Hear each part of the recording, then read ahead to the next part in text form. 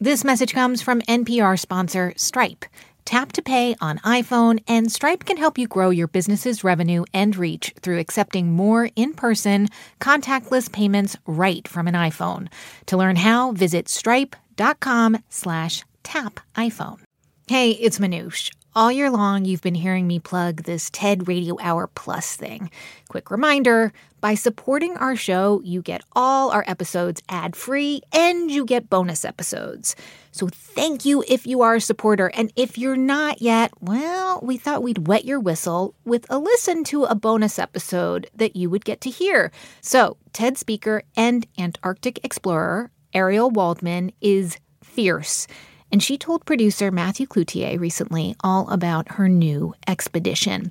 We hope listening entices you to try out TED Radio Hour Plus. You can sign up using the link in the show notes or just go to plus.npr.org/TED. And yeah, if you're not a supporter yet, you're going to hear some ads real quick because they help us pay the bills too. But after that, enjoy Matthew and Ariel. This message comes from Apple Card. You earn up to 3% daily cash on every purchase. That's 3% on products at Apple, 2% on all other Apple Card with Apple Pay purchases, and 1% on anything you buy with your titanium Apple Card or virtual card number. Visit apple.co/card calculator to see how much you can earn. Apple Card issued by Goldman Sachs Bank USA, Salt Lake City branch.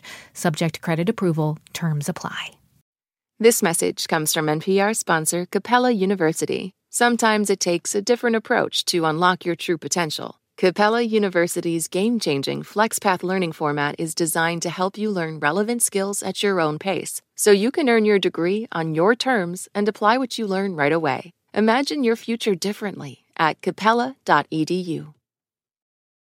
This message comes from NPR sponsor CarMax. CarMax is putting peace of mind back in car shopping by putting you in the driver's seat to find a ride that's right for you. Because CarMax believes you shouldn't just settle for a car, you should love your car. That's why every car they sell has CarMax certified quality, so you can be sure with upfront pricing that's the same for every customer. Don't settle, find love at first drive. Start shopping now at CarMax.com. CarMax, the way car buying should be. Support for this NPR podcast and the following message come from Easy Cater, committed to helping companies, from nonprofits to the Fortune 500, find food for meetings and company events. With online ordering and 24/7 live support, learn more at easycater.com. This message comes from NPR sponsor AT&T Business. With a voice as calm and soothing as Rainn Wilson's, it was inevitable he either worked for NPR or invented a talking pillow. He went with the pillow. Sleep with Rainn, powered by AT&T Business, featuring his voice, designed to help people sleep. Kinda brilliant. Even smarter? Launching a new business with AT&T Business's security, reliability, and expertise. Make your next-level ideas a reality with the only Next Level network. Take your business to the next level at business.att.com. Moms know the ups and downs of life. It's what makes them great subjects for books. This is one of the things that fiction can do, right? It can give us a window into the battles that each person is waging or facing, but it doesn't mean that we condone her actions. This week on NPR's Book of the Day podcast, we are discussing books centering mothers. So call your mom, then tune into the Book of the Day podcast from NPR. Hey there, Ariel. Thanks so much for chatting with us again. I've really been looking forward to it. Me too. And just to kick us off, can you just remind our listeners what you do and what brought you to Antarctica in the first place? Yeah, so I'm an Antarctic explorer and filmmaker, and really what brought me to Antarctica in the first place was to film the microscopic life that lives under the ice. Yeah, my favorite, or one of my favorite moments, I should say, was when you described to Manoush going in this like pipe that goes through the ice, and you can kind of climb underneath the ice and see this whole underwater world. And at the bottom of this tube, you're embedded between the sea ice and the sea floor. So you're kind of floating there, so to speak.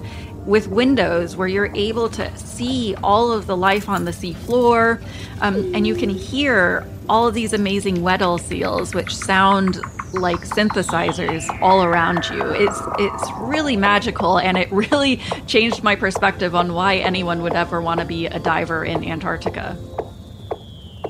And you got to take microbes from there. I also will never forget the moment, you and Manoush watched a ciliate poop, right? In the middle of an otherwise very respectable interview. Fantastic, yes. Inside of it. Oh, and it's moving a bit. It's got a little shimmy. What is happening here, Ariel? Who is this? Yeah, so this is a ciliate. It's a type of protist. And protists, they're not animals, they're not plants, and they're not fungi. They are their own thing. And you saw it just here poop out like a little piece of stuff from its stomach. It pooped. What?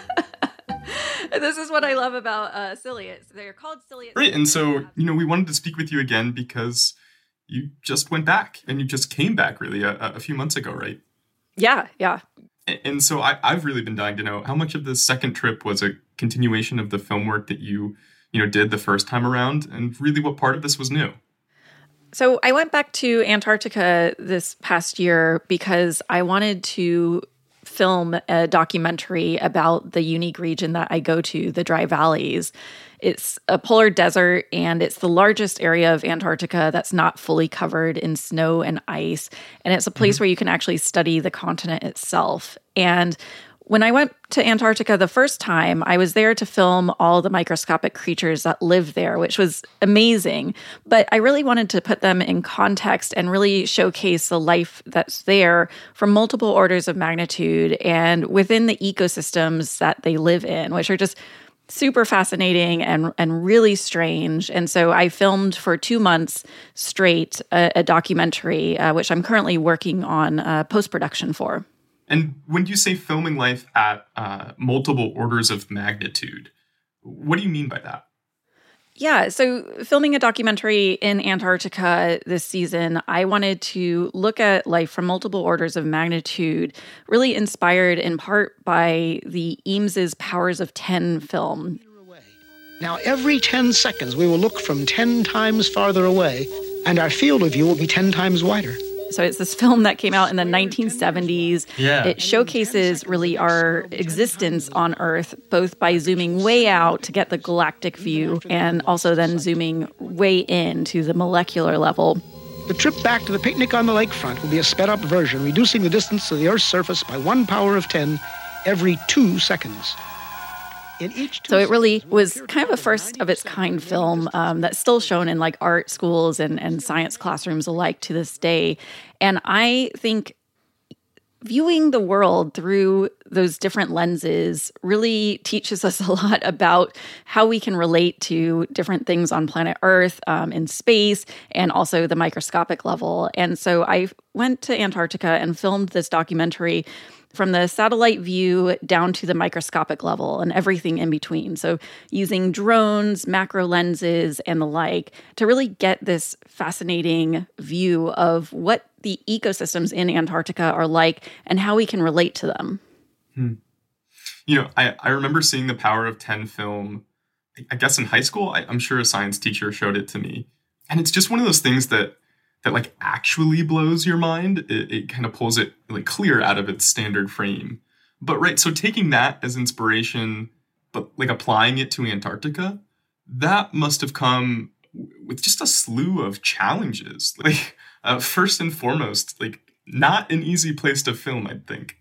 Yeah, I mean, there were so many challenges to filming in Antarctica. It's really, honestly, one of the tougher jobs because I'm there embedded as a researcher with a research team, and a lot of my colleagues are going on these huge hikes, 10-mile hikes every day, doing really difficult work, heavy backpacks, and it's so challenging.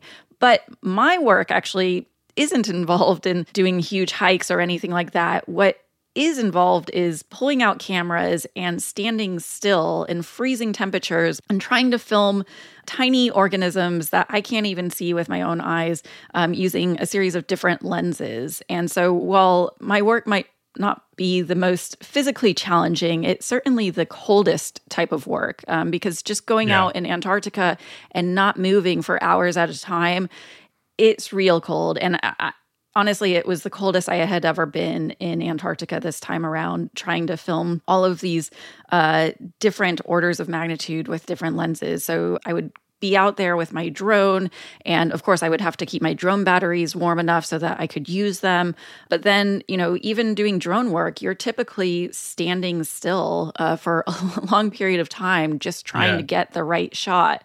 And also, it was challenging because this area of Antarctica is so highly protected that I wasn't able to bring a film crew with me. So when I say that when I say that I filmed a documentary in Antarctica over 2 months, it wasn't me with a film crew. It was just me. So I would have to set up cameras. I'm also trying to be the host of this documentary. So I'm filming myself.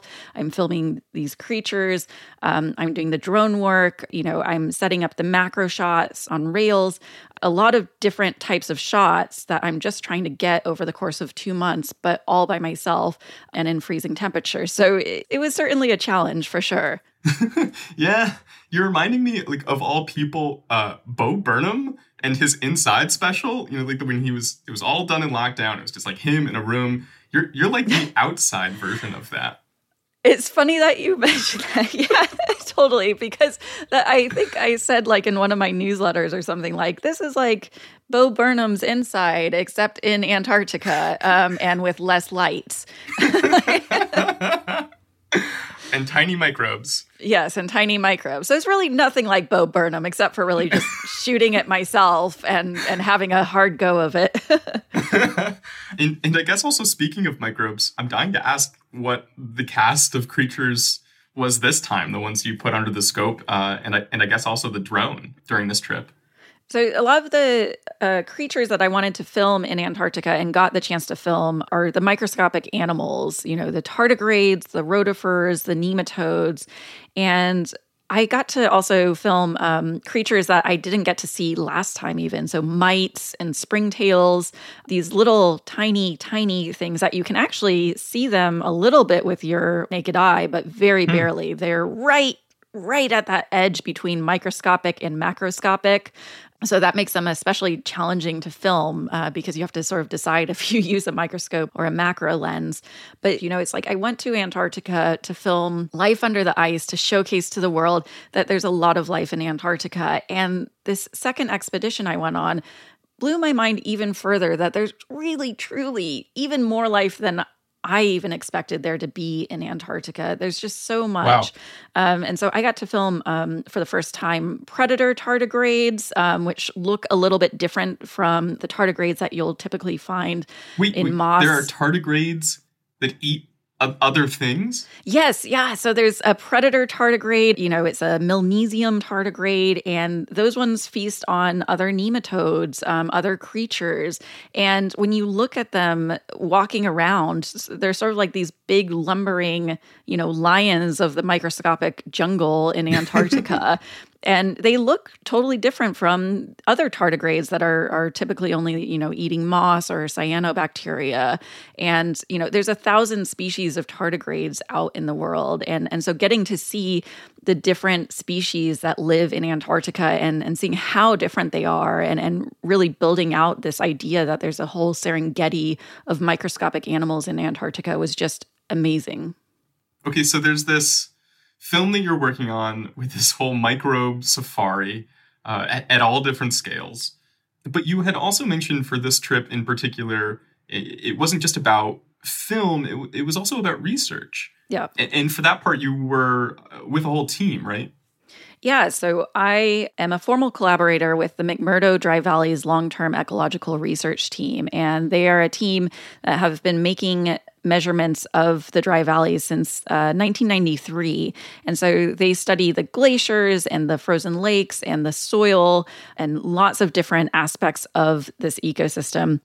And they're able to really be the ones to tell us how climate change is affecting this area. And it's honestly affecting it in really unique ways in which people might not totally expect. And so I was specifically embedded on the soils team, and they study the microorganisms that live in the dry valleys. And so I was able to provide a lot of value by being a microscopist, because while they make all these amazing measurements, they very rarely get the opportunity to film the creatures that they study in high fidelity, and be able to actually make behavioral observations about them. And that is really invaluable, because we can't just send everyone to Antarctica. And so we really need high fidelity video to educate the next generation of scientists, and also to make new scientific discoveries in any behaviors that we might see. Yeah, I would think, too, it just, helps to get the science out of the journals and into the actual world. And you sense that some of these findings, the ones, related to climate change in particular, they're not exactly what we might expect to see. How so? What's been the surprise? Yeah, so this area of Antarctica is the closest to the South Pole that you can get while still being on the coast. And so this area doesn't have the same story that people have come to expect of the Arctic or even the peninsula of Antarctica, where you get just massive ice melting events, and, all the ice is going away, and what are we going to do? That is absolutely happening in those locations. But in this location, the story of climate change is actually a story of habitability and what that means in a changing climate. So for a while, they weren't really sure how climate change was going to affect the dry valleys, like which direction it was going to go. And so it's really only in the last few years where they've been able to take measurements and really see the direction that it's going. And it's going windier, wetter, and warmer. This area of Antarctica has only been habitable for thousands of years by these tardigrades and rotifers and nematodes and certain types of bacteria. Right. And so in a warmer, wetter environment, what you're actually going to be seeing in this area change is the fact that as microbes get blown in the air around the Earth, which they do, typically when they land in Antarctica, they immediately die off. Like it doesn't have a chance to adapt. It doesn't have a chance to adapt. These little creatures that do live there are extreme enough and have been able to get a foothold in and survive there for a long time, and might either decimate an entire species, create more competition. There might be less food. And so it's actually a slightly unpredictable environment, because you now have an ecosystem with new players and more factors going on. And so we don't exactly know who will be the winners and losers of these new environments that develop over time. And that's why it's so critical to study these ecosystems now, because if we're not filming these ecosystems and researching them, we might totally lose an understanding of what the ecosystem dynamics are before they ultimately change forever. You're reminding me of conversations that, Minouche's had with any number of scientists who they all feel like they're in a race against time with climate change. Totally. But I guess in the spirit of ending with some joy, maybe, I want to make sure we get to talk about your book too. Because when I hear some of these places you're describing in Antarctica, like really spectacular places, it reminds me of some of the science fiction I've read and watched. And, clearly that's been an inspiration for a lot of the ideas there. And this book that you have is super fun, because to me, it kind of puts the science back in science fiction. And so can you just, tell us what it's about, what it's called, and also, how it took shape? Yeah, so my upcoming book is called Out There, The Science Behind Sci-Fi Film and TV. And it's really about having conversations with fascinating researchers and pop culture experts and artists and writers about science fiction, TV and film, and talking through the science behind them. So talking about, if we could actually outrun black holes, if suspended animation is something that we could even fathom for humans, talking about alien planets and what those could be like. One where I was really maybe not an expert in and didn't really know the way the conversation was going to go, it would be the chapter on if there are killer alien insects on another world, inspired by Starship Troopers. Yeah. It's a very out there, to use the title of the book, sort of topic and conversation. And Even when I first proposed that topic to my editor, it was like, well, how does this really fit in? But I had this fascinating conversation with a couple of insect scientists about Starship Troopers. And I was like, clearly, something like Starship Troopers is totally made up. Those bugs that they have, those gigantic bugs. Yeah. And I should just jump in real quick for folks who maybe haven't seen it. There's this group of I'll say military astronauts who try to colonize a planet for humans. But they soon discover that there's this, whole horde of massive insects living on this planet, and they're not so crazy about this idea.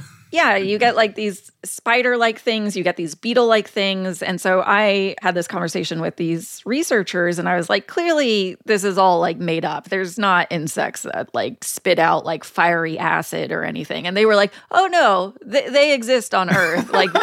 They're like, that's completely inspired by actual things on Earth. And so then I took the conversation further. I'm like, well, could they actually ever get to that size? And so we had this fascinating conversation about the right chemistry and the right gravity that's needed to have killer gigantic insects on another planet. And I came out of that conversation going oh, actually, these could totally exist. It's not that far-fetched, but it's this ridiculous film, and you want to believe that it's just equally ridiculous science, but there's actually really fascinating stuff that teaches us so much about life here on Earth, but also how life could exist elsewhere in outer space. And so that's what I really love about, all these different chapters, is getting to really have fun and explore those topics. Yeah. Well, thank you for bringing up exploring, because before I let you go, I have to ask and bring us back to Antarctica here. This was expedition number 2. Do you think a third one is in the cards? I certainly hope so.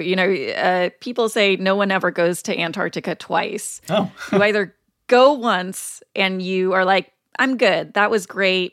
I don't need to do that again. Right. Bucket list item checked off. Right. Totally. Or you're addicted and you're going to keep going as much as you can. And I absolutely want to go back. The more that I can help bridge that gap of allowing people to be explorers, whether or not they make it physically to Antarctica, the better. Well, I selfishly hope that you get to go again, because it's a delight to hear you talk about these trips, the research that you're doing there, the filming, and what you're discovering along the way. This conversation has been just a total joy. Thank you so much for chatting with me, Ariel. Oh, thanks so much. That was filmmaker and explorer Ariel Waldman talking to producer Matthew Cloutier. Their conversation was produced by Chow Tu and edited by James Delahousie. Ariel's film series, Antarctica Unearthed, is out soon. Her new book is called Out There, The Science Behind Sci-Fi Film and TV. And if you like this, we've got more bonus episodes just for you and sponsor-free listening when you become a Plus listener. Again, go to plus.npr.org or just check the show notes for the link. Thank you so much for supporting our show and public media. We've got a new TED Radio Hour coming to you on Friday and a new bonus episode next week. You going to be there? I hope so. Thanks for listening. Talk to you soon. This message comes from NPR sponsor Greenlight. Want to teach your kids financial literacy? With Greenlight, kids and teens use a debit card of their own, while parents can keep an eye on kids' spending and savings in the app. Get your first month free at greenlight.com/NPR. This message comes from NPR sponsor Capella University. With Capella's FlexPath learning format, you can earn your degree online at your own pace and get support from people who care about your success. Imagine your future differently at capella.edu.